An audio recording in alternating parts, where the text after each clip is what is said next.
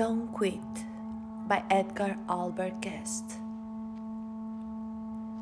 When things go wrong, as they sometimes will, when the road you're trudging seems all uphill, when the funds are low and the debts are high, and you want to smile but you have to sigh, when care is pressing you down a bit, rest if you must, but don't you quit.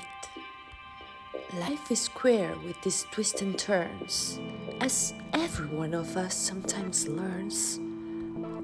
And many a fellow turns about when he might have won had he stuck it out.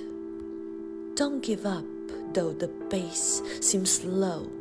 You may succeed with another blow.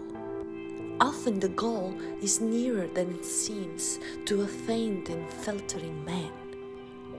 Often the struggle has given up when he might have captured the victorious cup. And he learned too late when the night came down how close he was to the golden crown. Success is failure, turned inside out, the silver tint of the clouds of doubt. And when you never can tell how close you are, it may be near when it seems afar. So stick to the fight when you're hardest hit. It's when things seem worst. You must not quit.